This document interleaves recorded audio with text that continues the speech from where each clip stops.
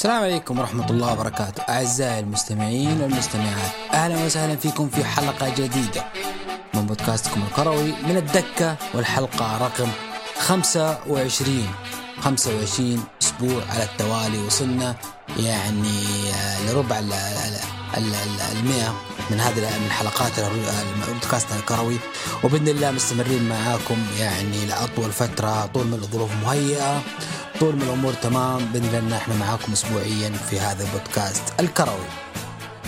خلينا نبدأ بأهم أخبار هذا الأسبوع. عندنا عدة أخبار يعني لو نتكلم عن آخر الأخبار، يعني عندنا قرعة كاس إسبانيا اللي هي دور الثمانية بعد أو كاس ملك إسبانيا، بعد ما شفنا بالأمس شفنا مباريات، وأمس أو يعني الأيام اللي ماضي كله شفنا مباريات قوية جدا جدا جدا.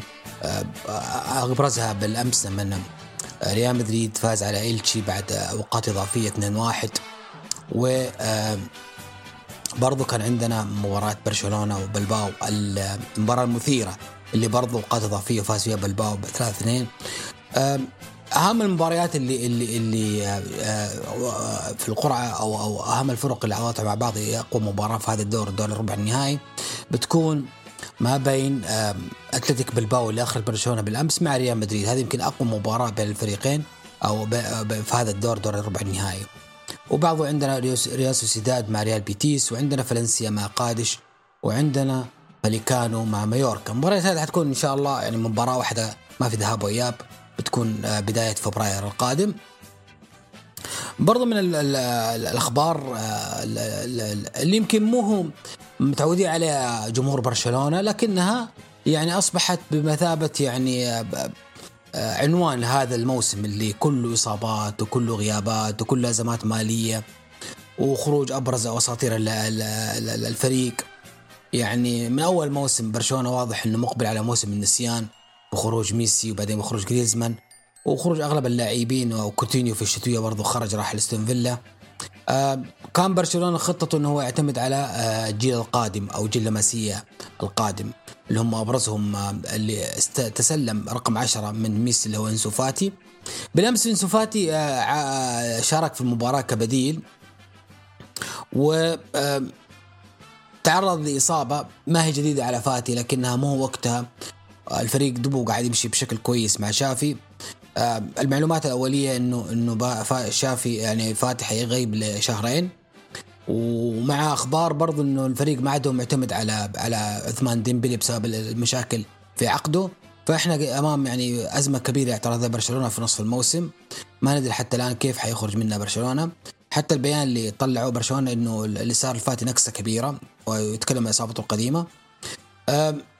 هي الإصابة تعتبر إصابة عضلة في الساق اليسرى، وإنه يعني بيشوفون العلاج كيف يمشي، لكن مبدئيا هي حتكون لمدة بشهرين. إحنا شفنا حتى شاف بالأمس كيف يعني خرج بزعلان من المباراة أو حزين بعد الإصابة وقاعد يبكي بعد المباراة. فهذا شيء صعب على أحد لاعب زي كذا الفريق معتمد عليه بالكامل، أو إنه فريق مؤمن عليه إنه هو يقود المجموعة الحالية. طبعا الإصابة كانت بعد شوط إضافي بدأ ب5 دقائق، جاته الإصابة وغادر، وكان واضح إن في مشكلة صراحة. طيب كأس الأمم الأفريقية إحنا مقبلين على دور 16 الفترة الجاية، وكلنا عارفين يعني من أهم المباريات يعني حتكون مباريات الفرق العربية، مصر ضد كوت ديفوار، وتونس ضد نيجيريا. طبعا تونس أعلنت اليوم إنه عندها مشكلة إيقاف أحد اللاعبين المهمين عند اللي هو الظهير أيمن المثلوثي، هيغيب عن مباراة نيجيريا في دور 16. وغير إنه يعني تونس أصلا يفتقد عدة لاعبين بسبب الإصابة، منهم النجوم علي معلول ووهب الخرزي عشان جاتهم كورونا. فحتى المدرب نفسه ما حيكون على مقعد البدلاء بسبب إنه أخذ بطاقة حمراء في آخر مباراة. وكمان مبروك مصطفى الحارس التونسي برضو كان على مقعد البدلاء في آخر مباراة، تم طرده فما راح يكون موجود. طيب الأخبار كثيرة يعني. لو نتكلم عن اللي صار في كاس أفريقيا، فهي حنجيها إن شاء الله وقتها. لكن خلنا نتكلم عن انتقالات الشتاء واخبار الشتاء. تكلمنا عن عثمان ديمبلي واللي سائل عثمان ديمبلي مع برشلونة، وان برشلونة يحاول يخرج عثمان ديمبلي بالتشكيلة. لا ننسى نتكلم عن موضوع اليوم طلعت تجديدات لبعض اللاعبين في أنديتهم. توتنهام جدد الحارس الدولي الفرنسي لوريس لعام 2024، وهذا من الأشياء الجميلة إنه توتنهام قاعد يحافظ على قائد التاريخ أو الحارس التاريخي له لسنتين قادمة، لأنه واضح إنه هو من أركان الأساسية في توتنهام وما يقدروا يستغنوا عنه. الحارس المجنون المشاغب مارتينيز إيميليانو حارس استون فيلا تم برضو استون فيلا أعلن تجديد عقده لحد 2027، وأنا جدا سعيد بهذا الخبر، لأنه هذا الحارس لم يجد نفسه صراحة وتألق إلا مع استون فيلا، فكان لابد من جيرارد مدرب الفريق أنه يحافظ على هذا الجوهرة يستمر لأطول فترة ممكن مع الفريق، وأيضا إدارة الفريق. طيب برضو من يعني من الأشياء اللي نتكلم عنها برضو إنه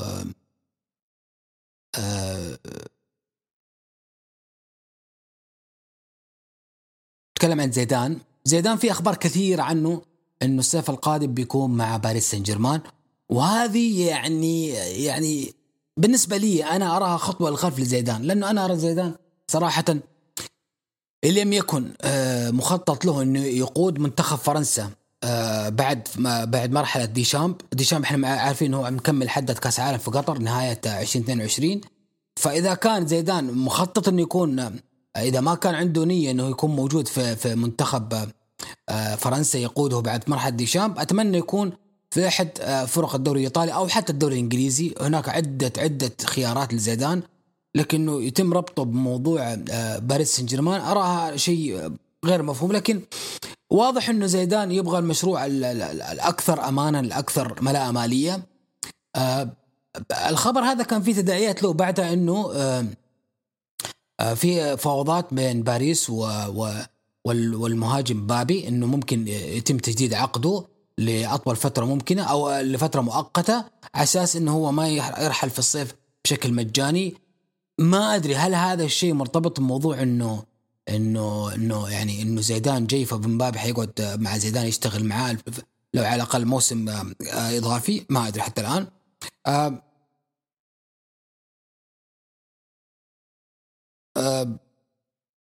نتكلم عن هازارد ومصيره مع الفريق. هازارد في كلام إنه ريال مدريد رفض عرض بقيمة 33 مليون جنيه استرليني من نيوكاسل عشان يأخذون هازارد في الشتوية، ومدريد رد على عرض نيوكاسل، وهذا حسب أخبار الأنباء الصحفية إنه اللي يبغى هازارد يدفع 42 مليون جنيه استرليني. أنا والله صراحة يعني ماني فاهم قرار ريال مدريد حتى الآن. اللاعب أي نعم إنه عاد للتسجيل بالأمس أمام بلباو وسجل هدف الفوز، لكن أو سجل الهدف الأول لكن أو أقصد هدف الفوز، لكن في مشكلة في هازارد وريال مدريد من يوم ما يعني أراد يكمل معهم تقريبا جاهم من بعد نهاية 2018 اتحاد أوروبي مع تشيلسي، يعني حاليا 19 قضى معهم 3 مواسم وهذا الموسم الرابع. حرفيا الرجل ما سوى ولا شيء مع ريال مدريد ولا حتى قدم ربع مستواه أيام تشيلسي. وعلى فكرة يعني الشيء الغريب في موضوع هازارد إنه هازارد مع تشيلسي كانت إصاباته جدا جدا قليلة، يعني تقدر تقول معدومة إصاباته، وحتى لو أصيب ما عنده فترات الغياب الطويلة في المباريات. فهذا الشيء اللي أنا يعني مستغرب منه، إنه ليش يصير إصابات هازارد مع ريال مدريد. بس يذكرني بقصة روبن مع بايرن ميونخ. روبن مع بايرن ميونخ مع ريال مدريد قبل يروح بايرن ميونخ كان عنده مشاكل جدا كثيرة في الإصابات، وكان حرفيا ملازم للعيادة في ريال مدريد، مع أنه لاعب مهم في ريال مدريد وأثر كثير وساهم في أنه يحقق ريال مدريد بطولة الدوري الإسباني، لكن كان الرجل في أوقات الحسم مباراة مهمة دائما أنه يغيب الإصابة. بسبب بعد ما راح لبايرن ميونخ وانتقل لهم نهاية موسم 2008-2009 اكتشفوا أطباء بايرن ميونخ أنه عنده مشكلة في الأسنان وعالجوها له. بعدها روبن يعني صار مستمر في الحضور وفي المباريات، بالذات أول 3-4 مواسم روبن يعني كان من أهم اللاعبين وأكثر اللاعبين دقائق اللعب مع الفريق، وساهم بأنه أحرزوا الثلاثية التاريخية عام 2012 المعروفة أو 2013 أقصد. هذا موضوع بالنسبة لموضوع هازارد. برشلونة يعني قاعد يتكلم عن حاليا عنه هو خطته يجيب مهاجم هداف للفريق، بسبب أن الفريق حرفيا لا يملك مهاجم القادر على أنه يشيل برشلونة أو يعمل اسم برشلونة. يعني أنا باحترامي لوك دي يونغ وبريثويت أصغر بكثير من هم يمسكون أساسي في برشلونة. برشلونة دحين قاعد يتكلم على عدة مهاجمين، منهم الأسباني موراتا، منهم النرويجي هالاند اللي هو الخطة A بالتأكيد لكل فرقة أوروبية. وفي كلام إنه آيزاك إسحاق أو أكسندر إسحاق لاعب سوسيداد يكون برضو من ضمن صفقات برشلونة في الفترة القادمة، بس ما ندري حتى الآن إيش بيصير حاليا. لكن يعني نشوف إنه ممكن يكون في صفقة مهاجم، هذا بالتأكيد حيكون موجود في صفقة مهاجم الفترة الجاية لبرشلونة. نيوكاسل لا زال حتى الآن يرغب في صفقات كبيرة، وتكلمنا عن تكلمنا حاليا عن هازارد، وحاليا في كلام برضه عن زباتا لاعب أو مهاجم أتلانتا. نيوكاسل عارض 30 مليون لأتلانتا يتعاقد معه، حتى الآن الصفقة في قيد المناقشة. المنتخب السعودي بيستعد الفترة الجاية إنه يخوض جولتين ضمن تصفيات كأس العالم 2022 الخاصة بقارة آسيا. وقبل كم يوم أعلن المدرب الفرنسي هيرفي رينار تشكيلة المنتخب اللي هي المعروفة، ما فيها شيء جديد، إلا إنه كان في حدث إنه قائد الفريق أو قائد المنتخب سلمان الفرج تم استبعاده من القائمة هو وحارس الشباب الاحتياط زيد بواردي بسبب تعرضهم للإصابة، وتم استدعاء لاعبين نصر عبد الله الخيبري المحور والحارس الاحتياطي أمين بخاري. طبعا لا ننسى أن موضوع الجزائر بالأمس بعد ما أو جزائر خروجها كان في حدث مميز للجزائر، أو حدث يعني يعتبر سلبي لكنه برضو تاريخي، أنه الجزائر خسرت في هذه البطولة في المباراة الثانية بالذات أمام سيراليون 1-0 أو غينيا الاستوائية 1-0. هي خسارتها المرة الأولى منذ 35 أو من 39 شهر، بعد ما خاضت 35 مباراة بلا هزيمة. الجزائر أخيرا تخسر، وكان يعني من ضمن الأحداث الغريبة اللي حصلت للجزائر في هذه البطولة. بعد ما حقق ريال مدريد كأس السوبر الإسباني، بنزيما يعتبر أكثر لاعب فرنسي في التاريخ تحقيقا للبطولات الرسمية، إنه أصبح في جعبة بنزيما 28 بطولة رسمية، ويعتبر كذا الأكثر في تاريخ فرنسا كلاعب كرة قدم تحقيق البطولات الرسمية. أخيرا أتكلم عن موضوع سواريز ومشاكله مع أتلتيكو مدريد ومع سيميوني.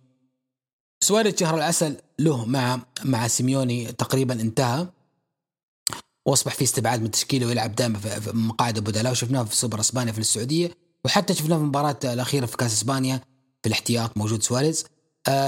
في كلام انه سواريز ياتي عروض من الشرق الاوسط ومن عده دول او دوريات اخرى، لكن في عرض يعني اكثر اهتمام اللي سواريز شخصيا انه يكون فيه بحسب الانباء الصحفيه، اللي هو عرض من أستون فيلا ومدربه جيرارد. واضح انه جيرارد قاعد يعني يضم اللاعبين اللي لعب معاهم او يعرفهم ويعرف نجوميتهم، ويحاول انه يعيدهم للنجوميه مره اخرى بعد غياب من او الاحباطات اللي جاتهم في مسيرتهم، بالذات الصفقه الاخيره اللي أستون فيلا اللي هو كوتينيو من اول مباراه نزل بديل، سجل هدف التعادل او صنع هدف، سجل هدف لأستون فيلا. فحاليا جيرارد الموضوع يعني جامعة، وقرر انه هو يجيب واحد اخر من فريق اللعب معه اللي هو سواريز كمهاجم في الفريق. يعني اشوف انه لو تمت الصفقة دي سواريز عنده فرصة جديدة انه يرجع يعني يكسر الدنيا في الدوري الانجليزي، حتى لو هو بالعمر الكبير، لكن اثق بسواريز وبخبرته انه حيقدم حاجة كبيرة مع جيرارد ومع كوتينو ومع بقية لاعبي أستون فيلا اللي اراهم انهم تشكيلة طموحة جدا وقادرة نسوي اشياء كثيرة في الدوري الانجليزي. هذه كانت أبرز أخبار هذا الأسبوع. يعني يمكن الصيف الشتوي هذه المرة لم يكن بذاك القوة ولم يكن بذاك العنفوان. يمكن لسه موضوع كورونا وموضوع أزمة كورونا مؤثر لسه على الأندية الأوروبية وعلى ميزانياتها. نشوف الفترة الجاية إيش بيصير في موضوع الصفقات. يمكن من أبرز أحداث هذا الأسبوع اللي هو جوائز ذا بيست من الفيفا، اللي هي الجوائز الرسمية لأفضل لاعب في العالم والأفضلية في العالم. من أهم الجوائز كان في جائزة تكريمية أو جائزة شرفية قدمت للنجم الكبير الأسطورة كريستيانو رونالدو بعد ما أصبح في العام الماضي الهداف التاريخي للمنتخبات بعد ما كسر الرقم الإيراني على داير الرقم القديم. والبولندي ليفاندوفسكي نجم بايرن ميونخ نال جائزة أفضل لاعب في العالم.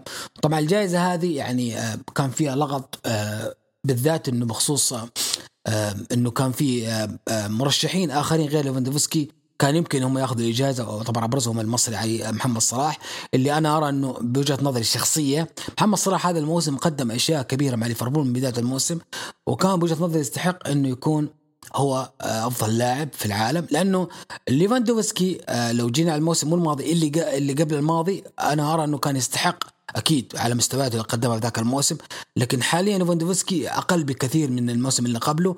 وصلاح يتفوق في هذا الموسم سواء في أبطال أوروبا أو في الدوري الإنجليزي وسجله التهديفي والمساهمات من بداية الموسم يعني مولع صلاح، لكن هي خيارات في الأول والآخر. جماهير فنلندا والدنمارك أخذت جائزة أفضل جمهور. طبعا احنا عارفين انه الجائزة هذه او سبب منحهم هذه الجائزة بسبب ما حصل في مباراة فنلندا والدنمارك اللي كانت في اليورو الأخير وسقوط اللاعب إريكسون وتعامل الجمهور مع هذه الأزمة وتعاطفهم مع حالة اللاعب. ففيفا رغب انه يقدم شيء للذكر لهذه الجمهور الفريقين او جمهور منتخبين. وطبعا اكيد الطاقم الطبي المنتخب الدنماركي اللي كان متواجد ذيك المباراة أخذ جائزة اللاعب النظيف لجهوده اللي قدمها في إنقاذ حياة لاعب مثل إريكسون أو حياة إنسان بالأول والآخر قبل لا يكون لاعب كرة قدم. أرجنتيني إريك لاميلا اللي هو لاعب إشبيلية الحالي وكان العام الماضي لاعب توتنهام الإنجليزي أخذ جائزة بوشكاش كأفضل هدف في عام 2021 اللي هو الهدف اللي سجله بالكعب أو بخلف المنطقة الخلفية أو منطقة الجانبية للقدم في مرمى أرسنال، هدف شهير معروف. حارس تشيلسي السنغالي إدوارد مندي أخذ جائزة أفضل حارس في العالم، وهذه مستحقة بلا جدال، وتكلمت عنها في جائزة الكرة الذهبية أنه هو كان يستحق أن يكون هو الحارس الأول وليس دوناروما. الفيفا أنصفت هذا البطل وأعطته أو لا حارس كبير وأعطته الجائزة. هناك تشكيلة للعام تشكيلة الفيفا الأفضل لاعبي العالم خلال 2021 في حراسة المرمى دوناروما، في الدفاع عندنا ألابا وبونوتشي ودياز لاعب السيتي، في خط الوسط عندنا دي بروين وجورجينهو وكانتي، في خط الهجوم 4 مهاجمين. أنا أرى أنه إن هي ليست 4-3-3-4 إنما 3-5-2، لأنه أرى أنه في أجنحة في الهجوم اللي هم في الجهة اليسار كريستيانو رونالدو، في الجهة اليمين ميسي، وفي الهجوم عندنا هدافين الدوري الألماني النرويجي هالاند والبولندي ليفاندوفسكي. فالغريب برضو في التشكيلة أنه لا يوجد فيها محمد صلاح، فأنا ليس هناك بالنسبة لي مبرر لغياب هذا اللاعب عن التشكيلة وأنا عن حتى الجائزة، لكن هي خيارات في الآخر، واحترم الخيارات ونحترم المقاييس اللي قدمت بسبب هذه الجائزة أو قدمت لها هذه الجائزة.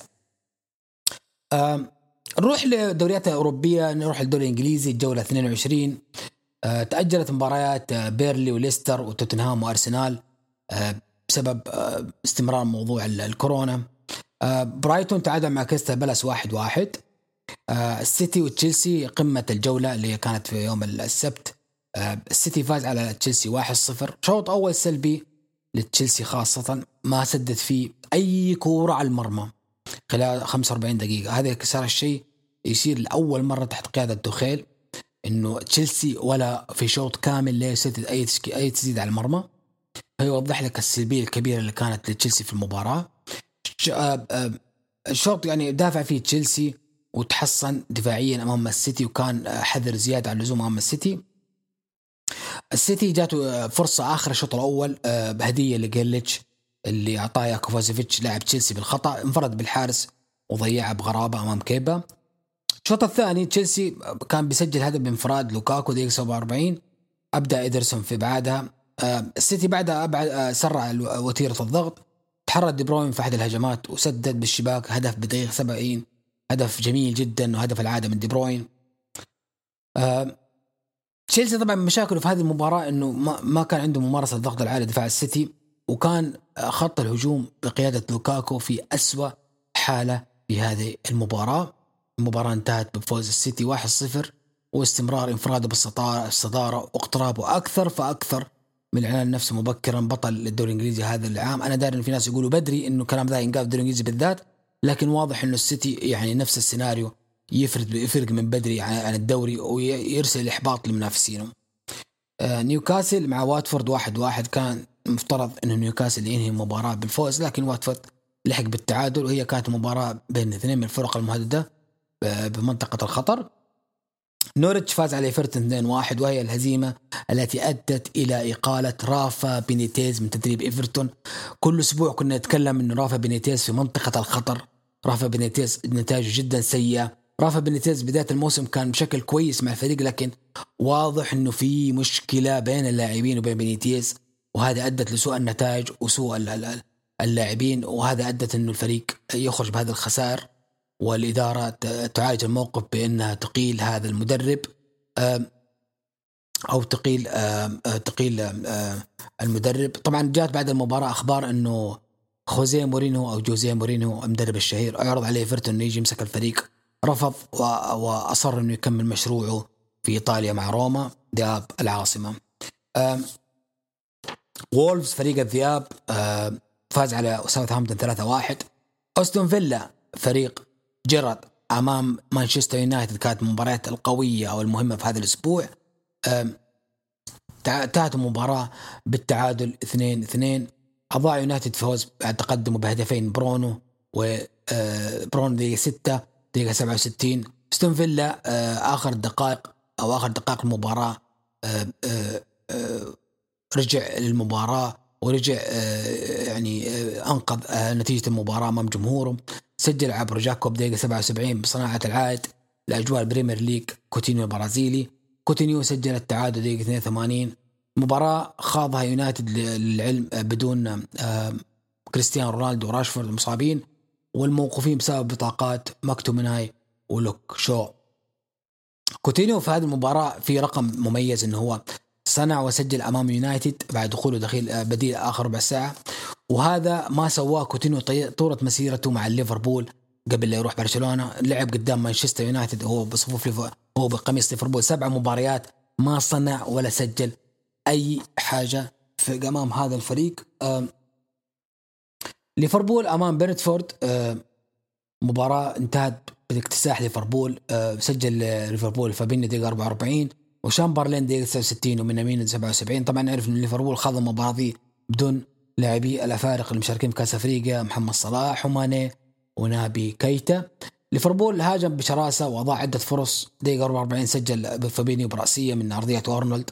الشوط الثاني استمر ليفربول بنفس الضغط الهجومي، أهدر فرص حتى جاءت الدقيقة 69 رأسية شامبرلين من أرضية روبرتسون الظهير المبدع الآخر. أضاف ليفربول الثالث دقيقة 77 بعد خطأ من حارس بينفورد مررها في التمرير، قطع فيرمينيو أو قطع من أمينو أو دعا في المرمى بكل سهولة. ويست هام مباراة كانت مثيرة على أرضه، خسر أمام ليدز يونايتد 3-2.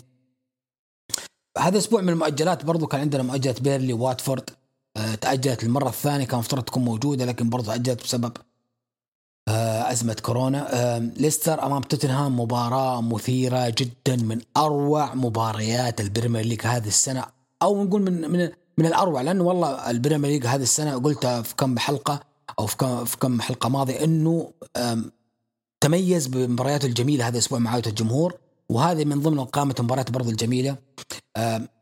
هي درامية وممتعة وأحداثها يعني واللي ما شافها يعني موجود لها مواقع تعيدها كاملة أو يمكن تشوف لها هايلات، لأنه الأحداث اللي كانت فيها بالذات اللي شافها لايف يعرف أنا ليش أتكلم بالطريقة دي.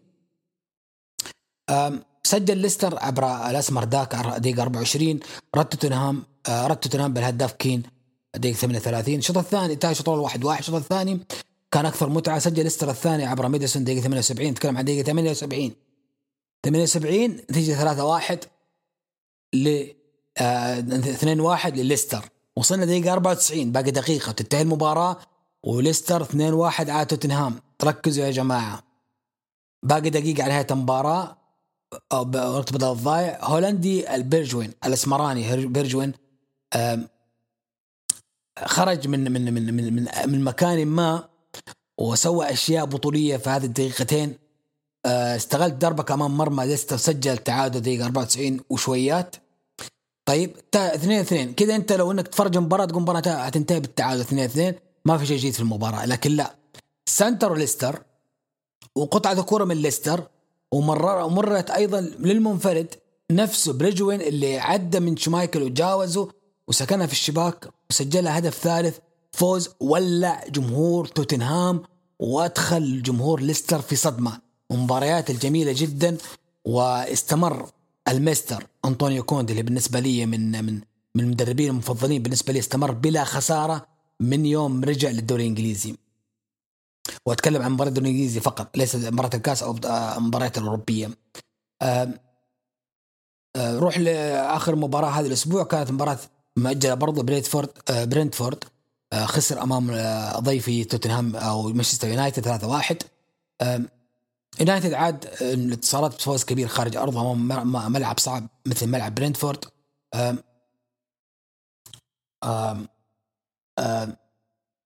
أضاع أصحاب الأرض اللي هم برينتفورد انفرادين دقيقة 12 دقيقة 32 تصدي ولا أروع من دخية. انتهت المباراة بشكل سلبي. الشوط الثاني دقيقة 47 رأسية كريستيانو رونالدو العائد صدمت بالعارضة. دقيقة 55 أرسل فريد عرضية استقبلها السويدي الأسمراني الكاميروني الأصل إيلانغا بالقدم وسدد براس داخل الشباك. دقيقة 62 سجل يونايتد الثاني بعد تمريرة المنفرد برونو لجرينوود سجلها بسهولة من مرمى الفارغ. الثالث برضو نفس الموضوع، هجمة مرتدة سجل ريشفورد بكرة قوية سقف المرمى. آخر مباراة قلص برينتفورد نتيجة دقيقة 85 بعد ضربة كمان مرمى دخية، اللي بالمناسبة دخية يعتبر من أبرز نجوم المباراة بلا جدال. أبرز حدث في المباراة كان تصرف كريستيانو رونالدو اللي تغير دقيقة 71 رجع بدون من إصابة، ما كان راضي عن ذلك، وجال وظهر الغضب وجالس جنب راجنيك. كان يتكلم معاه بعدة كلمات تقاطع على ساعة الكاميرا. بعد هدف راشفورد الثالث تجد الكاميرا مباشرة لمكان كريستيانو اللي كان معاه المدرب وتحدثوا معاه ويحاول يرضيه، وبعدها بدأت الأمور تنتهي وخلاص رضي كريستيانو انتهى الموضوع. المدرب تكلم عن موضوع رونالدو، قال إنه الأمر طبيعي، الرجل يعني راجع من إصابة ويبغى يسجل بس لازم إحنا نحافظ عليه ونذكر عندنا مباراة برضو مقادمة مهمة برضو، فما ينفع إن إحنا نغامر إنه هو يستمر ونغامر إنه ممكن تجيله إصابة أو حاجة من كذا. فهذا هو أبرز حدث في موضوع برينتفورد يونايتد. آخر مباراة طبعا مو مانشستر برينتفورد، آخر مباراة كانت برايتون تشيلسي اللي هي مقدمة بسبب إنه حيشارك تشيلسي في كأس العالم للأندية في الأسبوع القادم والأسبوع اللي بعده. انتهت المباراة 1-1. تشيلسي سجل له حكيم زياش المغربي اللي بالمناسبة لم يشارك كأس الأمم الأفريقية بسبب استبعاد المنتخب لأسباب انضباطية. سجل تشيلسي زياش دقيقة 28. طبعا زياش ما احتفل بعد المباراة، حتى تخيل ما علق على اللي سواه زياش. كانت تمريرة من كانتي. دقيقة 60 تعادل برايتون بعد متابعة ويبستر لتصدي كيب الخاطئ، وبعد المباراة ما تغير فيها شيء. طبعا تكلم عن استمرار سوء روميلو لوكاكو المباراة الثانية على التوالي خلال أسبوع، وهذا شيء غريب جدا لصفقة كلفت النادي اللندني هذه الملايين، ولوكاكو لم يترجم ولم يقدم ربع ما قدمه مع انتر ميلان الموسم الماضي والموسم اللي قبله. الموسم طبعا مع انتر ميلان حقق الكالشيو الإيطالي مع انتر، واللي كان غايب عن بطولة الدوري من عام 2010 من عصر مورينيو الذهبي. فلم يقدم لوكاكو نصف أو نقول بعض ما قدموا مع فريق انتر ميلان. ولا زال هناك موجة غضب قوية بالجمهور تشيلسي على أداء لوكاكو حتى الآن مع الفريق. تخيل قال إنه اللاعبين يحتاجون راحة في ظل زحمة المباريات وإرهاق، وقال إنه جربنا كل شيء، ولكن أنتم ترون أن اللاعبين مجهدين ذهنيا وجسديا. ترتيب الدوري بعد نهاية مباراة هذا الأسبوع المؤجلة والمقدمة والجولة كلها على بعضها، السيتي لازال هو المتصدر وسيد الدوري من 22 مباراة، حقق 56 نقطة. ليفربول خاض 21 مباراة، عنده مباراة مؤجلة أو مباراتين مؤجلة وحقق فيها 45 نقطة. تشيلسي من 23 مباراة، لا أقصد إنه هي 22 مباراة، لكن تشيلسي عند 23 عشان لعب مباراة مقدمة، حقق فيها 44 نقطة. ويست هام من 22 مباراة حقق 37 نقطة. محمد صلاح لا زال هو هداف الدوري ب16 هدف. جوتا لا زميله في الفريق ب10 أهداف. وفاردي مهاجم السيتي اللي حاليا غائب بسبب الإصابة ب9 أهداف. نروح للدوري الأسباني، الليغا وأحداث الليغا. جولة 21 كانت هذا الأسبوع. إلتشي فاز على فيا ريال 1-0، وبيتيس فاز على ألافيس 4-0. لا زال بيتيس يعني مميز في نتائجه مع الفريق. قادش مع اسبانيول 2-2. سيلتا فيغو فاز على اوساسونا 2-0. وبرشلونة ورايو فالكانو تأجلت هذا الأسبوع. فالنسيا قمة الجولة مع إشبيليا 1-1، وأرى إنه إشبيليا يعني كانت عنده فرصة ذهبية إنه يتقدم في الترتيب ويزيد الخناق على ريال مدريد، لكن هذا ما حصل. مايوركا وسوسيداد تأجلت. ختافي وغرناطة انتهت بفوز. طبعا نتكلم عن مباراة برشلونة وش اسمه ورايو فالكانو. أنا كنت مستغرب صراحة إنه برشلونة تأجلت المباراة. ليش؟ لأنه يعني حرفيا برشلونة يعني ما كان في سبب إنه تأجل المباراة له مع الفريق. ليش؟ لأنه يعني جاي من السعودية وأموره طيبة، فليش أنت تأجل مباراة ضد فاليكانو؟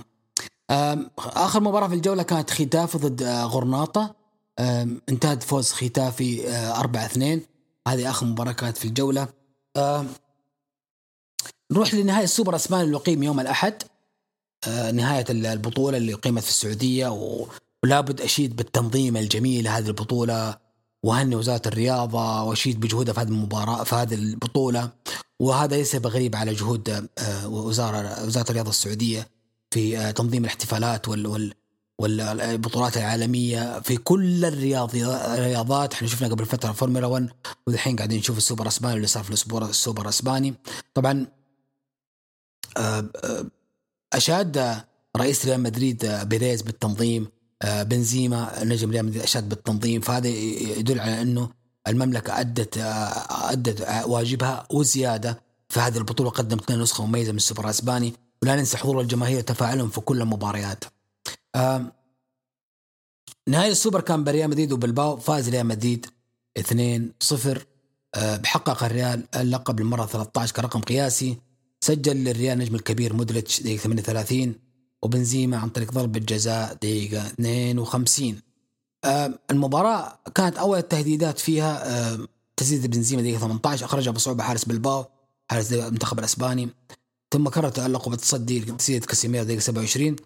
دقيقة 38 توغل بجناح الأيمن، مرر القادم من خلف مودريتش اللي من لمسة سكنها في الشباك. هدف أول الملكي، وهو هدف يعني يترجم جهود مودريتش الأخيرة، ويستحق أن يكون له بصمة في هذا النهائي. دقيقة 50 سدد بنزيما كورة شوط ثاني، صدمت بيد مدافع بلباو، احتسبت على طول ضربة جزاء، ترجمة بنزيما بنفس هدف ثاني. بعدها بلباو أفاق المباراة وضاع بعدة فرص. دقيقة 87 صدمت راسية راؤول غارسيا بيد ميليتاو مدافع الريال، وقرر الحكم ضربة جزاء وطرد فيها البرازيلي ميليتاو. جات سددها راؤول غارسيا وتصدى لها كورتوا بقدم في الصدي جميل جدا، أكد في استحقاق فريقه لهذه البطولة، وأنه صاحب الرقم القياسي الرسمي حاليا في بطولات السوبر الاسباني ب13 بطولة. نروح للدوري الإيطالي، وما أدراك ما الدوري الإيطالي اللي أنا أرى أنه من بطولات الأجمل هذا الموسم في جميع تفاصيله وأحداثه. سامبدوريا خسر على أرضه أمام تورينو 2-1. سالينتانا خسر على أرضه أمام لاتسيو 3-0. اليوفي على أرضه فاز 2-0. هدف اليوفي سجله باولو ديبالا دقيقة 19. سجل ماكين الأمريكي دقيقة 79 هدف الثاني. أذكر أنه ديبالا ما احتفل بالهدف ونسجله، وتكلمت وسائل الإعلام عن هذه اللقطة المثيرة للجدل أنه بسبب أحداث تجديد عقده مع الإدارة وغضبه من الإدارة فما احتفل. أليغري بعد هذه المباراة وصل للمباراة رقم 300 له مع اليوفي كمدرب، ولحق الأساطير مدربين السابقين لليوفي اللي حققوا هذا الرقم من قبل، اللي هم جوفاني تراباتوني ومارتشيلو ليبي. طبعا أليغري من ضمن المباريات 300 له مع اليوفي فاز ب208 مباراة منها، يعني تقريبا نتكلم عن أكثر من 70% من المباريات فاز فيها أليغري. ساسولو على أرضه خسر أمام فيرونا 4-2. فينيسيا تعادل مع إمبولي 1-1. روما بقيادة مورينو فاز على كاليري 1-0. طبعا المميز في هذه المباراة إنها أول مباراة للصفقة الجديدة أوليفيرا كابتن بورتو البرتغالي، ولاعب برتغالي أوليفيرا كابتن بورتو، اللي أنا كان عندي من اللعيبة المفضلين لي أوروبيا، وتابعت نسخة الأروع له مع بورتو قبل موسمين في دوري الأبطال لما أخرجوا البورتو أخرجوا اليوفي. كان لاعب لفت انتباهي بمهارته بإمكانياته بقيادته لفريقه كقائد في الملعب كمهاري. وأنا لما يكون عندي قائد بنفس الوقت مهاري ويتحكم في رتم اللعب أنا هذا أعشقه. فإنه يجي الروما من الفرق المفضلة بالنسبة لي، أنا أرى أنه حدث كبير جدا إنه يضاف للمنظومة أو منظومة روما تشكيلة روما واحد قائد مثل أوليفيرا. طبعا أتت ضربة جزاء للفريق روما دقيقة 33. ثقة أوليفيرا بنفسه، وهذه أخلاق القائد. في أول مباراة له في الدوري الإيطالي يقوم هو اللي يتولى تنفيذه بنجاح، ويسجل هدف الفوز اللي الهدف الوحيد اللي حقق الفوز 3 نقاط لفريق روما. فتابعوا اللاعب مع روما، اللاعب مهاري جدا ولعيب وقيادي وكل ميزات الحلوة في كرة القدم الطيبين فيه صراحة. أتلانتا مع انتر من قمم هذه الجولة، تكلمت عن الأسبوع الماضي أنه تابعوها. مباراة كانت مثيرة جدا حتى لو أنها انتهت بالتعادل سلبي 0-0، إلا أن أحداثها كانت الفرص الكبيرة اللي كانت في المباراة شيء مرعب بالنسبة لي. طبعا المباراة كان فيها حدث غريب جدا بالنسبة لإنتر ميلان، إنه لأول مرة من 39 مباراة على التوالي إنتر ميلان ما يسجل في المباراة. نتكلم عن تسجيل إن انتهى مباراة 0-0 أو إنه إنتر ما يسجل هدف في المباراة 90 دقيقة. هذا حدث يعني جديد أو حدث ما صار من 39 مباراة لإنتر، فلازم نذكر النقطة دي. سانشيز لاعب الإنتر ضيع فرصة دقيقة 26 بعد هذا تألق موسم حارس أتلانتا. بيسينا راح لاعب أتلانتا رد عليه برأسية بعدها هاندروفيتش. تكرر ذلك دقيقة 48 بانفراد بيسينا نفسه، وكرر هاندروفيتش إبداعه. زيكو البوسني هداف انتر ميلان البوسني ضيع فرصة دقيقة 59 تألق فيها برضو حارس أتلانتا موسو، كرر إبداع برضو موسو بعد زيدت في دقيقة 75. دقيقة 89 أضاع لاعب انتر ديمبروزيو هدف قاتل، سدت كرة سهلة جنب القائم وانتهت المباراة ب0-0. ميلان مع سبيزيا من مفاجآت هذه الجولة اللي ما راح تصدقها أن تشوفها، لأنه نتكلم عن فريق سبيزيا اللي في المناطق المتأخرة مع ميلان اللي يحاول يلحق بالإنتر في صدارة الترتيب ومنافس أو يشدد الخناق على الإنتر، يخسر بطريقة صادمة صراحة.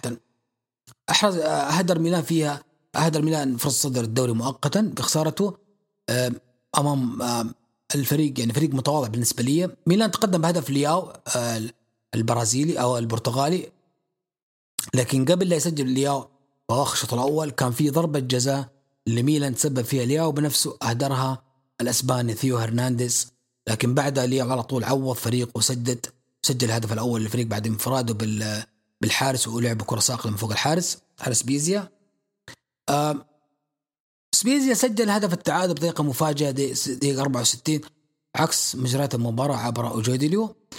طبعا بعدها ميلان رمى بكل أوراقه الهجومية وهاجم من كل اتجاهات على مرمى سبيزيا، وكان هناك حدث أو لقطة مثيرة للجدل دقيقة 91 ألغى فيها الحكم هدف لميلان هدف الفوز يعتبر، لأنه كان في خطأ قبل لا يسدد هدف، قبل يسدد البرازيلي ميسيانا هدف ميلان، كان في خطأ إنه دفع المدافع أو مدافع سبيزيا، دفع اللاعب كرواتي ريبيتش لاعب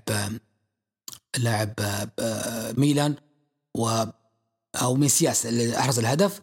اعترضوا فيه أصحاب الأرض أنهم ميلان على الكرة أنها هدف لازم يكون فيه تحت فرصة، لكن الحكم أصر أن هي خطأ، وصار خطأ وضاع وما صار جديد. وبعدها دقيقة 94 ودقيقة 96 خطأ مدافع ميلان استخلصوا من لاعب سبيزيا، مرها زميله ما أمانويل سجل هدف الفوز، وانتهت المباراة بنتيجة صادمة للميلان في عقر سانسيرو 2-1. وكانت هزيمة بالنسبة لي، يعني أراها إن هي يعني كانت للخلف، يعني خطوة للخلف لميلان في سباق الصدارة، أو سباق إن أنت تنافس إنتر على الصدارة. فصراحة بالنسبة لي كان شيء صادم بالنسبة لي ميلان. هذا طبعا تأثيرات الخسارة ذي أكيد بنشوفها الأسابيع القادمة، مين هل يخرج منها ولا يرجع لمستواه. بولونيا خسر على أرضه أمام نابولي 2-0، سجل هدف نابولي لوزان المكسيكي، وهذه عودة لنابولي لأجواء الاستقرار أو أجواء الفوز، لأنه نابولي له فترة نتائجه جدا جدا بالنسبة لي حزينة، لأنه خاصة خسارته من كأس إسبانيا. ترتيب أو أقصد آخر مباراة كانت جاء فيورنتينا اكتسح جنوة 6-0. الترتيب انتر ميلان 21 مباراة 50 نقطة، ميلان 22 مباراة 48 نقطة، ونابولي 22 مباراة 46 نقطة، وأتلانتا 21 مباراة 42 نقطة. الهدافين في الجولة هذه هم أو في هذا الدوري فلاهوفيتش وإيموبيلي ب 17 هدف، سيميوني ب 12 هدف لاعب فيرونا. نتائج كأس إيطاليا تكلمنا عنها، بنتكلم برضه عن نتائج كأس إسبانيا بعد ما خلصنا كأس إيطاليا. كأس إيطاليا أتلانتا فاز على فينيسيا 2-0 وتأهل. نابولي فاز على نابولي خسر من فيورنتينا 4-2، كانت نتيجة ساحقة لفيورنتينا بعد ما مدت المباراة، انتهت 90 دقيقة بتعادل 2-2، وبعدين فيورنتينا فاز مباراة طبعا على أرض نابولي، وهذا شيء غريب. دوبنا نقول نابولي رجع المستوى، لكن واضح أن نابولي لا زال في طور أنه هو يعني نتائجه جدا ألف علامة استفهام على مستوى بداية الموسم وحاليا. لكن أنا أرجع لأراء كثير خبراء قالوها بداية الموسم أنه مدرب نابولي لوتشيانو سباليتي دائما يخدع من يدربهم أن هم يقدموا بداية ولا أروع، ودائما يكون في دروب في نهاية الموسم. هذا الشيء صار مع فرق كثيرة أشهرها أمام روما في موسم من المواسم، كان يدرب سباليتي وكان قريب من الدوري الإيطالي، لكن حصل دروب في آخر الموسم تسبب في أن روما يخسر الدوري لمصلحة إنتر بالذات. فنروح ميلان فاز على جنوة 3-1 تأهل، 90 دقيقة انتهت 1-1، بعدين ميلان سجل هدفين في الإضافي. طبعا هذه عودة لميلان لأجواء منافسات والاستقرار بعد اللي صار في مباراة سبيزيا وخسارته على أرضه، فحب يصالح جمهوره ورجع مرة ثانية لأجواء المنافسة وأجواء أنه هو يظل منافس على جميع البطولات. لاتسيو تأهل وفاز على أودينيزي 1-0. برضو نتكلم عن لاتسيو إنه انتهت المباراة، انتهى شوط الأصلية ب0-0، سجل لاتسيو إيموبيلي هدف التأهل في شوط إضافية. شو نتكلم عن كم 3 مباريات، 4 مباريات في رابعة كمان نتكلم عنها، كلها انتهت في الوقت الأصلي بالتعادل وتمدد شوط إضافية. اليوفي اكتسح سامبدوريا 4-1، وساسولو فاز على كاليري 1-0. الانتر مع امبولي برضو مباراة المثيرة في هذا الدور من كأس إيطاليا، انتهت 90 دقيقة بالتعادل 2-2 بين الفريقين، والإضافي سجل سينسي من لاعيبة المفضلين بالنسبة لي هدف التعادل، وكانت يعني هدف الفوز، وكان تأهل مثير لإنتر. طبعا احنا مصلحتنا لمحبين كرة القدم انه يستمر الفرق الكبيرة تكون موجودة في الدور ربع النهائي. نحن مقبلين على اكيد على جولات قادمة بتكون او دور ربع النهائي ناري. اخر مباراة كانت بين روما وليتشي، كانت في روما، أولمبيكو روما، وفاز فيها روما ب3-1 بهدف كامبولا وتامي أبراهام وشورمردوف مقابل هدف لأرتورو كاليبريسي. طبعا الفوز كان مهم جدا لروما أنه يتأهل لربع النهائي ويستمر في بطولة كأس إيطاليا، اللي أنا أراها فرصة لبعض الفرق اللي هي ما عندها آمال في الدوري، مثل روما، مثل لاتسيو، مثل يوفي. كنا نعرف أن هم آمالهم في الدوري ضعيفة نسبيا، ففرصة أنك أنت تنافس على بطولة يعني من مباراة واحدة، وتقدر أنك أنت تحقق فيها توصل النهاية وتحقق البطولة. حيكون عنده ربع النهاية 9 فبراير، والقرعة أقيمت. ميلان حيقابل لاتسيو على السانسيرو، هذه أول مباراة. المباراة الثانية أتلانتا مع فيورنتينا، هذه مباراة برضو من المباريات المثيرة. أنا أرى أنه كل المباريات حتكون مباراة قوية صراحة. انتر ميلان بيقابل روما، برضو مباراة قوية جدا. شوف أتكلم عن الفرق الكبيرة لما تأهلت صار الدور الربع النهائي ناري. اليوفي بيقابل ساسول، وهذه أسهل مباراة تعتبر اليوفي بيقابل فيه ساسول. حتكون مباراة يوم 9 فبراير القادم إن شاء الله. أتكلم عن أسبوعين تقريبا. يعني كاس إسبانيا تكلمنا عن القرعة، ودحين نتكلم عن كاس إيطاليا. يعني حتكون في مباريات كبيرة جدا جدا جدا. لا ننسى إنه عندنا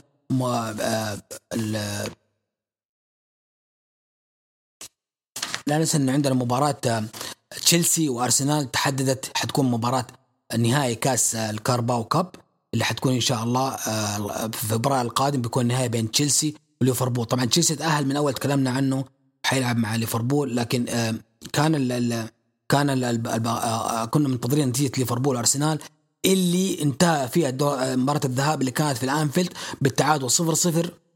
بالأمس أو أول أمس فاز ليفربول على أرسنال 2-0 في الإميريتس ستاديوم، وتأهل كذا ليفربول يقابل تشيلسي على كأس الأندية المحترفة. طبعا تأهل كذا ليفربول يقابل تشيلسي على الأندية المحترفة. طبعا ليفربول قلت لكم يقود أو يخوض كأس أفريقيا في غياب لاعبي الأجانب الأفارقة النابي كيتا ومحمد صلاح ومانع، وما هذا مستمر في الفوز سواء دوري أو كأس. أهم مباريات الدور 16 في كأس إسبانيا. مايوركا أخرج اسبانيول 2-1. خيخون خسر على أرضه بضربات الجزاء ترجيحية أمام قادش. جيرونا خسر على أرضه أمام فاليكانو. أتلتيكو باليريس خسر على أرضه أمام فالنسيا. ريال بيتيس فاز على أرضه على إشبيلية 2-1. هذه من أهم مباريات اللي فيها حدث جدلي، اللي هي توقفت المباراة فيها، وفي ناس يقول بتتكمل، في ناس يقول بتثبت. هي انتهت فوز بيتيس 2-1 على إشبيلية. سوسيداد أخرج أتلتيكو مدريد، الفريق اللي لا زال متدهور نتائجه هذا الموسم بعد خسارته في السوبر أو السوبر الإسباني في الرياض، وخرج على يد بلباو. يخرج في نفس الأسبوع أمام سوسيداد 2-0 بهدفي يونيزاي والكسندر. إلتشي مع ريال مدريد تكلمنا عنها، فاز فيها ريال مدريد 2-1. مباراة بدأت انتهت الأشواط الأصلية بالتعادل 0-0.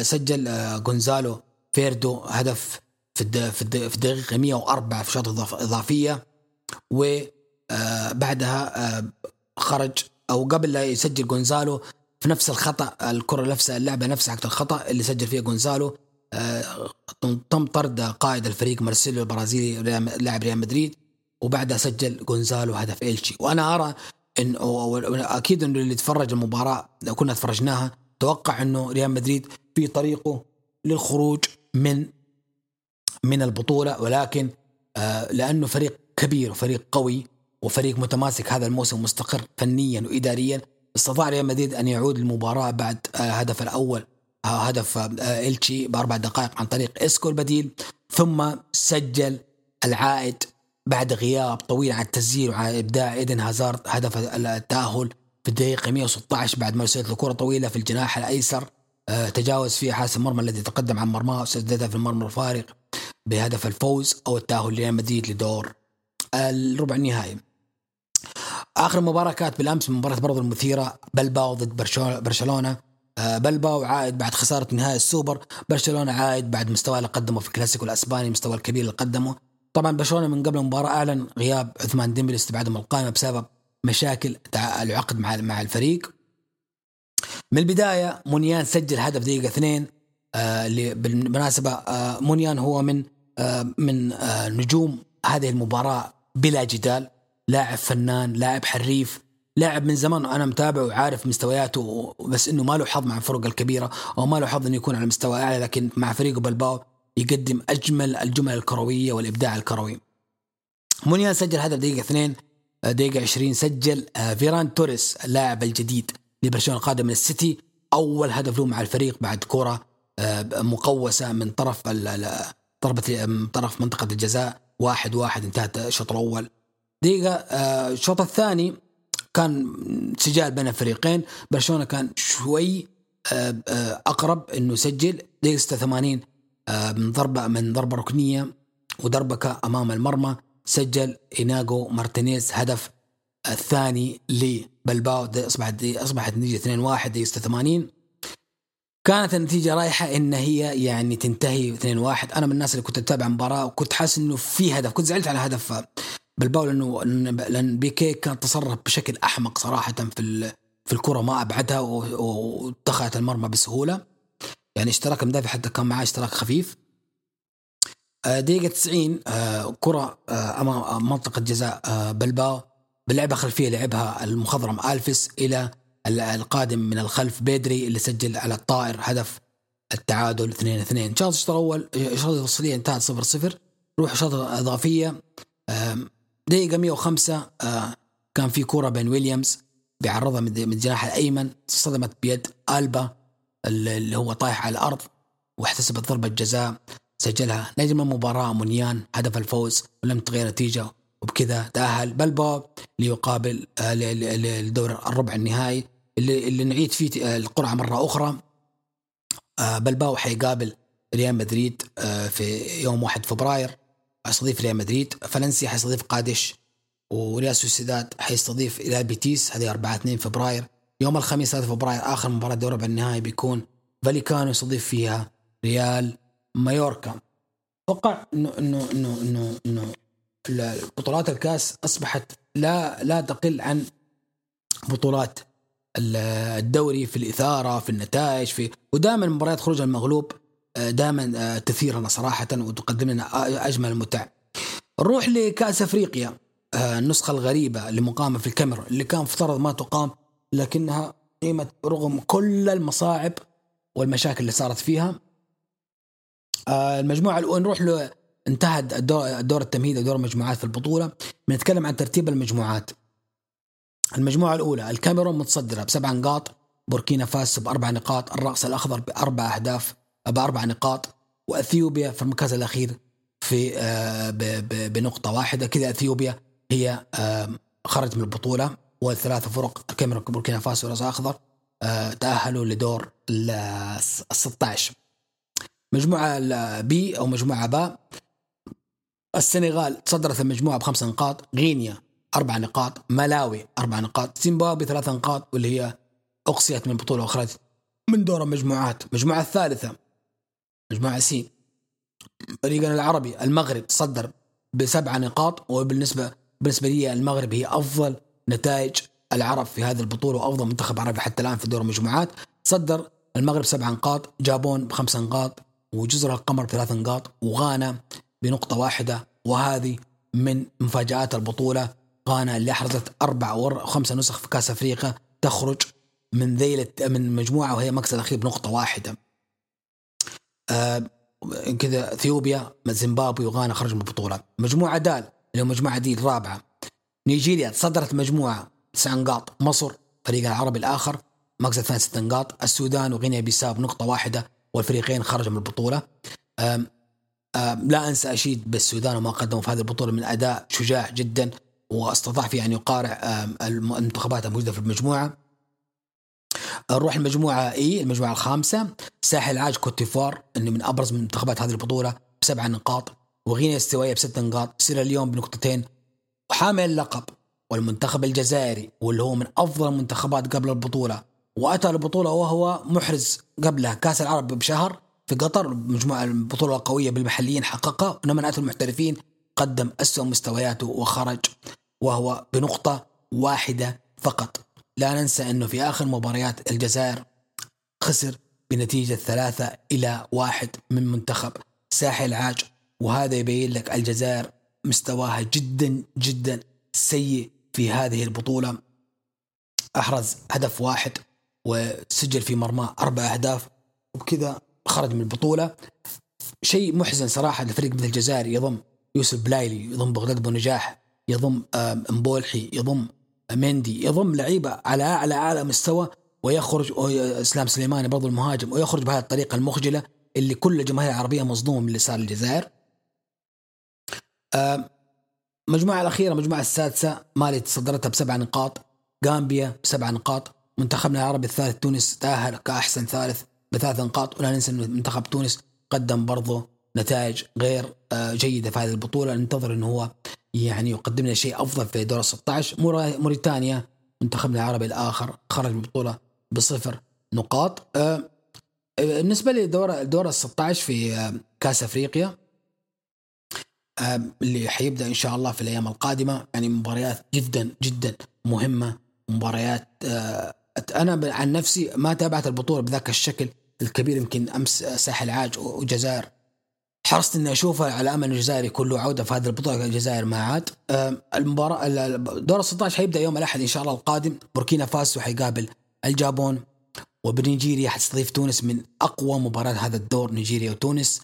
بنشوف تونس إذا عادت حتكون عودتها كبيرة أمام نيجيريا. يوم الاثنين القادم غينيا ضد جامبيا، والكاميرون المنتخب مستضيف أمام جزر القمر. الثلاثاء بيكون عندنا السنغال ضد الرأس الأخضر، ويكون عندنا المغرب ضد ملاوي. يوم الأربعاء ساحل عاج أمام مصر، برضو من أقوى مباريات هذا الدور. مصر مثل ما انطبق عليها من تونس، لأن هي من المنتخبات اللي ما قدمت شيء في هذه البطولة وانتهت بصعوبة، فننتظر من مصر شيء كبير أمام ساحل عاج اللي هي أخرج الجزائر من البطولة. إذا أرادت مصر أن تعود للواجهة فهذه المباراة هي أفضل مناسبة وتوقيت مثالي مصر تعود للأجواء البطولة. مالي في آخر مباراة حتقابل غينيا السوية. بالنسبة لي أرى إنه الجابون راح تتأهل، ونيجيريا راح تتأهل، وغينيا راح تتأهل، والكاميرون تتأهل، السنغال راح تتأهل، المغرب راح تتأهل، ساحل عاج حتخرج مصر للأسف، ومالي بتفوز على غينيا الاستوائية. هذا كان أفضل ما عندنا هذا الأسبوع في الحلقة. يعني في النهاية كان عندنا برضو مباريات الدوري السعودي اللي الجولة اليوم تقام، قيمة الجولة من أمس. مباريات يعني حتكون قوية هذا الأسبوع. مباراة الأسبوع الماضي يمكن بدأت بفوز خسارة الرائد من الاتحاد 2-1، أبها فاز على باطن 1-0، اتفاق تعادل مع الشباب 2-2، الطائي خسر من ضمك 2-1، النصر فاز على فيصل 4-0، الهلال فاز على التعاون في مباراة مثيرة 3-2، الأهلي فاز على الحزم 1-0. الاتفاق أمس كانت أول مباراة الجولة الجديدة، خسر على أرضه أمامها 2-1، الشباب تعادل مع فتح 1-1. حاليا في مباراة برضو مقامة هذا اليوم، مباراة حتكون مثيرة إن شاء الله.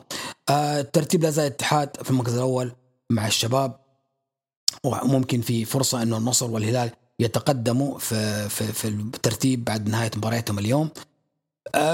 الدوري السعودي مثير، والأسبوع القادم بإذن الله حيكون عندنا مراجعة كاملة للجولات الماضية والترتيب والترشيحات وكذا.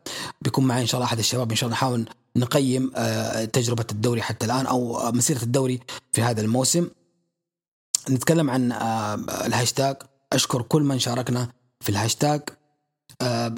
ياسين 2K تكلم إنه برشلونة، يسألني يقول تقييمك لبرشلونة حتى الآن. أنا أرى إنه تشافي حتى الآن يعني قاعد يصارع على عدة جبهات تنظيمية وفنية ومالية وديون وصفقات وكذا. فأنا ما أقدر أتكلم عن شافي حاليا في هذا الموسم.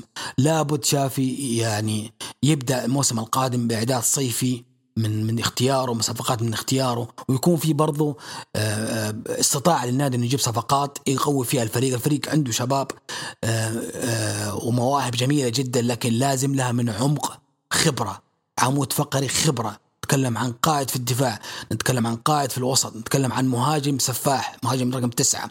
إذا توفر هذه العناصر مع المجموعة الموجودة حاليا، أنا أرى إنه برشلونة بيكون إن شاء الله الموسم القادم له شأن. وفي ناس يسألون عن موضوع أن برشلونة يمكن السنة الجاية ما يلعب لا في الأبطال والدوري الأوروبي.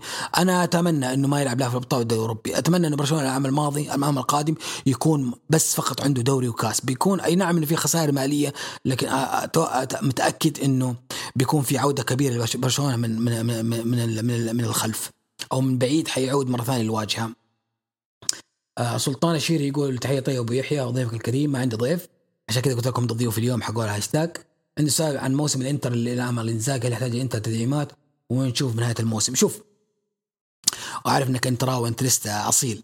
الانتر هذا الموسم كان في شك بعد رحيل نجوم الفريق مثل لوكاكو وحكيمي وتغيير المدرب من كونتي الى انزاجي، انه ممكن الفريق راح يعاني مع التجديدات اللي صايره. لكن واضح انه الانتر كاداره وكتنظيم وكعمود او كعناصر ايطاليه قادره ان هي تسيب الفريق وتستمر في الاستقرار.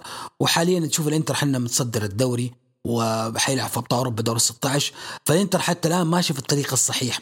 انا ما عندي مشكله انه انتر ياخذ دور 16 من اي فريق إن كان دوري ابطال اوروبا، لكن انه انتر يوصل ياخذ الدوري ويوصل نهائي كاس ايطاليا، انا بوجهة نظري انتر يقدر ياخذ الثنائي هذا الموسم، ما عنده اي مشكله. اللي عاجبني هذه الفتره للانتر، واللي اشوف انه جمهور انتر بدا يطمئن في بعض النجوم، عادوا للواجهه وعادوا للتألق وقادرين يصنعوا الفرق الفتره الجايه. ابرزهم سانشيز التشيلي اللي هو نحن عارفين انه لاعب كبير وموهبه، لكن مشكلته انه اصابات وتذبذب المستوى. عندك اللي عاد في اخر مباراه سينسي، برضو من اللعيبه الايطاليين المعروفين اللي اتمنى انه برضو يستمر بدون بعيد عن الاصابات. باريلا من افضل المواهب الايطاليه، برضو استمراره بدون اصابات برضو بيكون مؤثر، بالاضافه لبعض اللعيبه الاخرين الموجودين في الفريق اللي قادرين انهم يقودوا الفريق للثنائي هذا الموسم. انا ارشح انتر اذا استمر بدون اصابات بدون مشاكل في الفريق انه يقدر ياخذ ثنائي هذا الموسم بكل ارتياح. طيب عندنا برضو محمد اتش اي يقول هاي الريال قاعد على التاهل امام باريس بالرغم من كثره نجوم باريس، اما الميسي حبيبي كلام ثاني. اتمنى جواب بدون عواطف. طيب ريال وباريس، انا رايي ما راح اغير، انه باريس اضعف بكثير من انه ياخذ ابطال اوروبا بنفس الفكر الإداري موجود حاليا، الفكر اللي مدرب شيله وحطوا لعيبة أعطيهم راحتهم في الإجازات وكذا. فهذا مو فريق احترافي يعطيك بطولات، هذا فريق بس يعطيك في الجهة المحلية. لا شك إنه باريس والريال إذا لعبوا اليوم أنا أقول لك الريال حيفوز، ما في أي كلام. الريال أجهز لياقيا فنيا خبرة في أبطال أوروبا، هذه نقطة مهمة للريال تخليه إنه هو يقدر إنه هو ياخذ أبطال أوروبا أو يوصل للنهاية أقل شيء. لكن ما ننسى أنه بعد أسبوعين أو بعد 10 أيام في وقت دور 16 لأبطال أوروبا بيكون في عودة لنيمار للتشكيلة، يكون في عودة لميسي بعد إصابته بكورونا. فهل هذه بتحقق المعجزة لباريس؟ لأن أنا أرى حتى الآن أنه فوز باريس، وأكرر فوز باريس على ريال مدريد بيكون معجزة بالنسبة لي وأقصاء ريال مدريد. طيب السؤال الثاني، قيم فترة شاف من 10 مع ذكر أسباب، هل يجامل البقرات المقدسة؟ طبعا البقرات المقدسة هذا مصطلح يطلق على بيكي وعلى ألبا وعلى روبرتو وعلى بوسكيت. شوف، موضوع اللعيبة ذول السابقين أرى أنه من الصعب أنك أنت يعني تخرجهم أو تستغنى عنهم في هذه الفترة طول ما في أزمات مالية للفريق وما نقدر نجيب بديل بنفس الجودة. فتكمل معهم هذا الموسم وتقيم أدائهم آخر الموسم، أنا أشوف أنه حل أفضل. فترته من 10 حتى الآن هي بالنسبة للظروف اللي سايرة أراها 6-6.5 مع شافي، ولا زال هناك عنده عمل كبير وبالذات الموسم القادم. السؤال الثالث يقول توقعاتك الأبطال الدوريات 4 دوري الأبطال والدوري الأوروبي. دوري الأبطال أرى أقرب يعني بين 3 فرق، ليفربول والسيتي وريال مدريد. على الوضع الحالي ليفربول والسيتي وريال مدريد هم الأقرب إنهم يأخذون دوري الأبطال. نتكلم عن الدوري الأوروبي. الدوري الأوروبي يعني ما نمتابع بذاك الشيء، لكن يعني وجود أندية مثل تشيلسي مثل برشلونة، ممكن إنك تقول برشلونة مع شافي حتكون له بطولة طموح له وحافز إنه يحقق هذا الموسم كأول مرة يحققه في تاريخه برشلونة. الدوريات الكبرى السيتي في الإنجليزي، إنتر في إيطالي، في الأسباني ريال مدريد أكيد، ألماني بايرن ميونخ، الفرنسي باريس سان جيرمان. تكلم عن السيتي حاليا طاير بالنقاط بشكل كبير الدوري، بس ممكن توقع 3 اللي ورا السيتي، خاصة أرسنال يقدم أداء جيد وتوتنهام مع كونتي والدون حايس مع المانيو. شوف نتكلم عن الاثنين اللي بعد السيتي محجوزة، الثاني والثالث ليفربول السيتي أو تشيلسي. الرابع هو المشكلة حاليا ما بين توتنهام وما بين أرسنال وما بين ويست هام وما بين مانشستر يونايتد. هذا المركز الرابع بيكون له دوري منفصل هذا الموسم في الدوري الإيطالي. من اللي يقدر يحقق هذا، من اللي يقدر يعني يوصل إنه يأخذ، من اللي يقدر يوصل مركز الرابع دوري أبطال أوروبا هذا الموسم. بتكون منافسة قوية بين بفرق 4 وفرق 5 حتى. توتنهام مع كونتي أكيد الفترة دي بيقدم أشياء حلوة كونتي مع توتنهام، فشوف إنه ممكن لو جابوا له صفقة وصفقتين، خاصة لاعب مثل أدامة تراوري طلب إنه يكون موجود، يعني حيكون شيء كبير إنه يكون موجود أدامة تراوري مع تشكيلة توتنهام الحالية مع سون ومع هاري كين. محمد سلم يقول رأيك مانشستر يونايتد رغم تغييرات مدربهم مع كعانة في صحة، رأيك في تشيلسي والضربة كيف حيصل لهم عكس بداية الموسم؟ تشيلسي تكلم عنه تخيل وأنا أيده الإجهاد وإرهاق تذبذب بمستوى أكثر اللاعبين النجوم هو سبب لسالة تشيلسي. مانشستر من الألغاز الكبيرة في عالم كرة القدم. أنت ما قادر ترمي الموضوع على النجوم اللي موجودين في الفريق أو على الإدارة أو على المدرب اللي هو راجنك اللي انحط في مكان يعني في وسط الموسم مع فريق فاقد للثقة. على الورق مانشستر عنده عناصر كبيرة جدا ونجومية طاغية لهم في الملعب، لكن كعمل جماعة ومنظومة في هناك عدة مشاكل. تكلم عن بوجبا، برونو فرنانديز، تيخية، فاران، كريستيانو، كافاني. تكلم عن لعيبة كبار جدا وغير المواهب الموجودة الإنجليزية. هذه كلها توريك إنه مانشستر عنده قابلية إنه يحقق نتائج أفضل بكثير من اللي قاعد يسويه.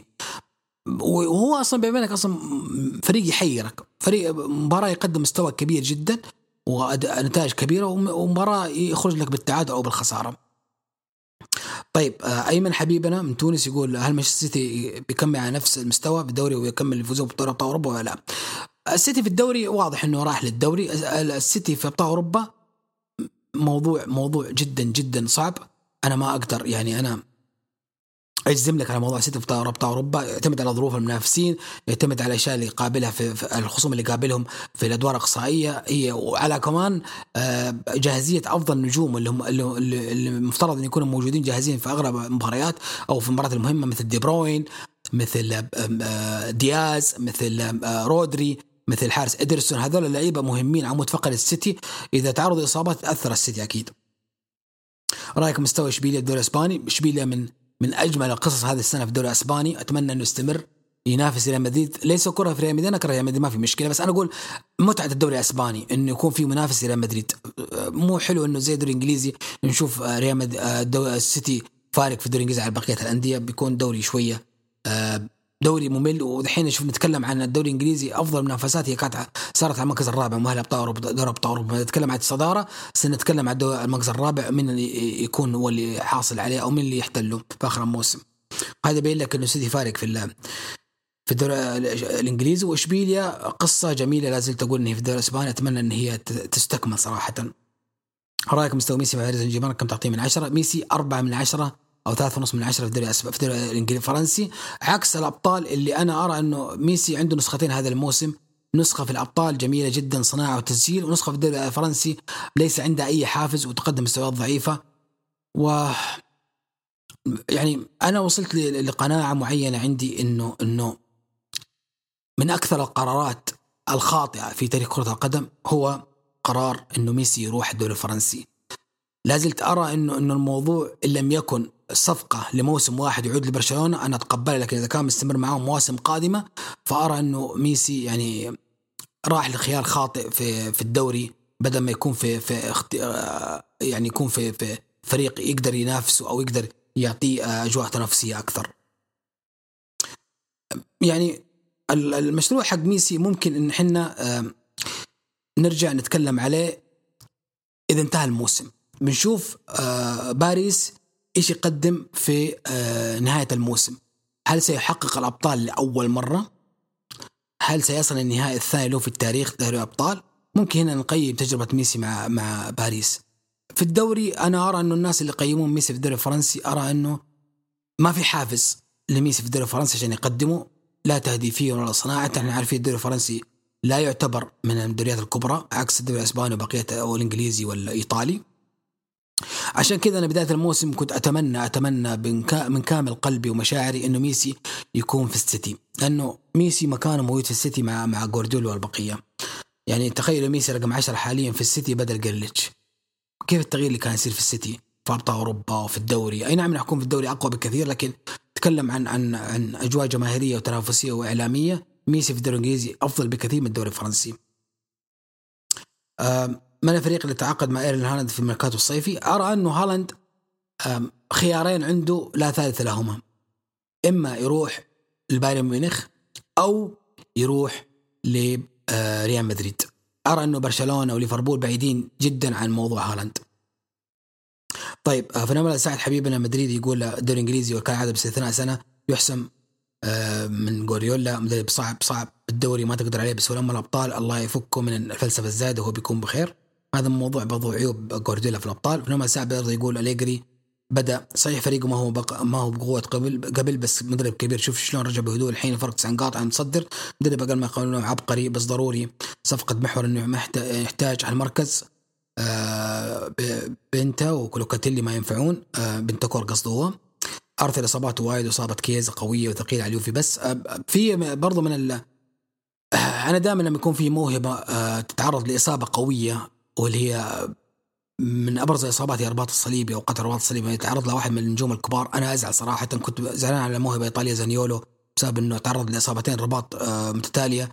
الآن فيدريكو كيزا اللي هو من أفضل لاعيبة إيطاليا ومن أبرز أوراق مدرب مانشيني للتأهل لكأس العالم أصيب بقطع في الرباط الصليبي وراح يغيب لنهاية الموسم، وهذا راح يأثر كثير على إيطاليا في تصفيات كأس العالم. يعني هارد لك للجمهور اليوفي لهذه الخسارة الكبيرة للنجم كبير مثل كيزا. أكيد إنه أليجري مدرب كبير ويحتاج كثير في الميركاتو الشتوي إنه كان عنده إضافات كبيرة. تكلم برضو في نمى سعد حبيبي إن خسارة برشا صعبة وقوية من بلباو، حرفيا أكلوا برشا وما كان برشا حل لإيقاف منين. إصابة فاتي ممكن تعطي الزلزولي فرصة أكبر التأقلم مع البرشا. شافي لازم يعتمد على ديونج أساسي، شفناه مع مدريد كان خطر، وحتى غرناطة وشفنا من طلع ضاع الفريق صحيح بطيء بس بيفيدك بالرفعات أكيد. لكن هي الفلسفة حقت شافين بتودينا أنا ما أدري والله. طيب دائما وأبدا قبل أن نختم نقول لكم شكرا على الدعم. شكرا. أنا غردت البارح الخميس تغيير في الليل إن أنا ما عندي أحد يسجل معي بسبب اعتذار جود وشاعر لظروفهم الخاصة، فحبيت إنه تشاركوني في الهاشتاج، وهذا يمكن أفضل هاشتاج قريته من يوم ما بدأ البرنامج. فشكرا، أو بدأ البودكاست، فشكرا لكم على كل من شاركوني يا حبايبي في تويتر. بإذن الله أتمنى يستمر دعمكم لي في الهاشتاج، عشان يعني حتى من تكون حلقة فردية مني أنا ما معي أحد سولو تكونوا معي أنتم موجودين. واليوم أنا كان مبسوط، أحس إنه كان معي ضيوف كثير في البرنامج، فشكرا لكم. وإن شاء الله تكون الحلقات الجاية أفضل والتوقعات أفضل. خلينا قبل لا نختم نشوف فين رايحة المباريات القادمة عندنا. في الدوري الإسباني عندنا اليوم الجمعة اسبانيول بيتيس، عندنا في بكرة إن شاء الله يوم السبت بيكون عندنا ليفانتي وقادش، فيها ريال ومايوركا، إشبيليا وسيلتا فيغو. مباراة المهم برضو إشبيليا أتلتيكو مدريد وفالنسيا، برضو مباراة مهمة أتلتيكو للعودة للانتصارات. يوم الأحد يكون عندنا غرناطة وأساسونا، ريال مدريد وإلتشي، مباراة ثانية بعد مباراة في الكاس. سوسيداد حيقابل ختافي، وفاليكانو حيقابل أتلتيكو بلباو، ألافيس في آخر الجولة حيقابل أو يستضيف برشلونة. نتكلم على الدوري الإيطالي، بيكون عندنا مباراة برضو مهمة اليوم، عندنا في الليل فيرونا ضد بولونيا، وعندنا بكرة السبت يكون جنوة ودونيزي، وانتر ميلان وفينيسيا حتى الآن المباراة في شك بسبب حالات كورونا، ممكن تقام ممكن ما تقام. لاسيو بيقابل أتلانتا برضو المباراة المهمة هذا الأسبوع. يوم الأحد بيكون عندنا كالياري مع فرونتينا، ونابولي مع سلنتانا، سبيزيا مع سامبادوريا، وتورينو مع ساسولو، إمبولي مع روما، ومباراة الأهم والديربي الإيطالي الأعظم أو الكلاسيكو العريق، ميلان حيستضيف اليوفي في سهرة الأحد. مباراة لا تفوتوا، مباراة حتكون أكيد جميلة وكبيرة ومن أفضل ما يكون. دوري إنجليزي هذا الأسبوع عندنا اليوم سهرة الجمعة واتفورد مع نورwich سيتي، وبكرة السبت يكون عندنا إيفرتون مع أستون فيلا، وبرنتفورد مع وولفرهامبتون، وليدز يونايتد مع نيوكاسل يونايتد، برضو مباراة مهمة نيوكاسل وليدز. مانشستر يونايتد حقابل ويست هام، هذه مباراة برضو مثيرة لا تفوتكم. ساوثهامبتون بيقابل أو بيستضيف السيتي متصدر الدوري. يوم الأحد يكون عندنا أرسنال وبيرلي. كريستال بالاس بيقابل ليفربول، مباراة مهمة لفييرا أمام ليفربول بقيادة كلوب. ليستر سيتي طبعا يوم الأحد نتكلم برضو في غياب بعض اللعيبة الأفارقة لليفربول. ليستر سيتي بيستضيف برايتون، وتشيلسي بيقابل توتنهام، ديربي لندني بين كونتي وتوخي الجديد. بستكمل الجولة إن شاء الله 24 يوم الثلاثاء بيكون عنده ويست هام ضد فاتفورد، ونيوكاسل مع ايفرتون، وبيرلي مع مانشستر يونايتد. يوم الأربعاء بيكون عندنا نورwich مع كريستال بالاس، توتنهام مع ساوثهامبتون، السيتي مع برينتفورد، أستون فيلا مع ليدز يونايتد. يوم الخميس وولفرهامبتون يستضيف أرسنال، وليفربول يستضيف ليستر سيتي في مباراة برضو قوية ليفربول. شكرا للجميع، أكرر الشكر للجميع ما شارك الهاشتاج، وإن شاء الله تكون عندنا حلقة الأسبوع القادم أفضل وأروع، وإن شاء الله قدمت لكم حلقة دسمة اليوم تليق بذائقتكم. دائما وأبدا شعارنا العائلة أولا والقادم أفضل. سبحانك اللهم وبحمدك، أشهد أن لا إله إلا أنت، أستغفرك وأتوب إليك. السلام عليكم.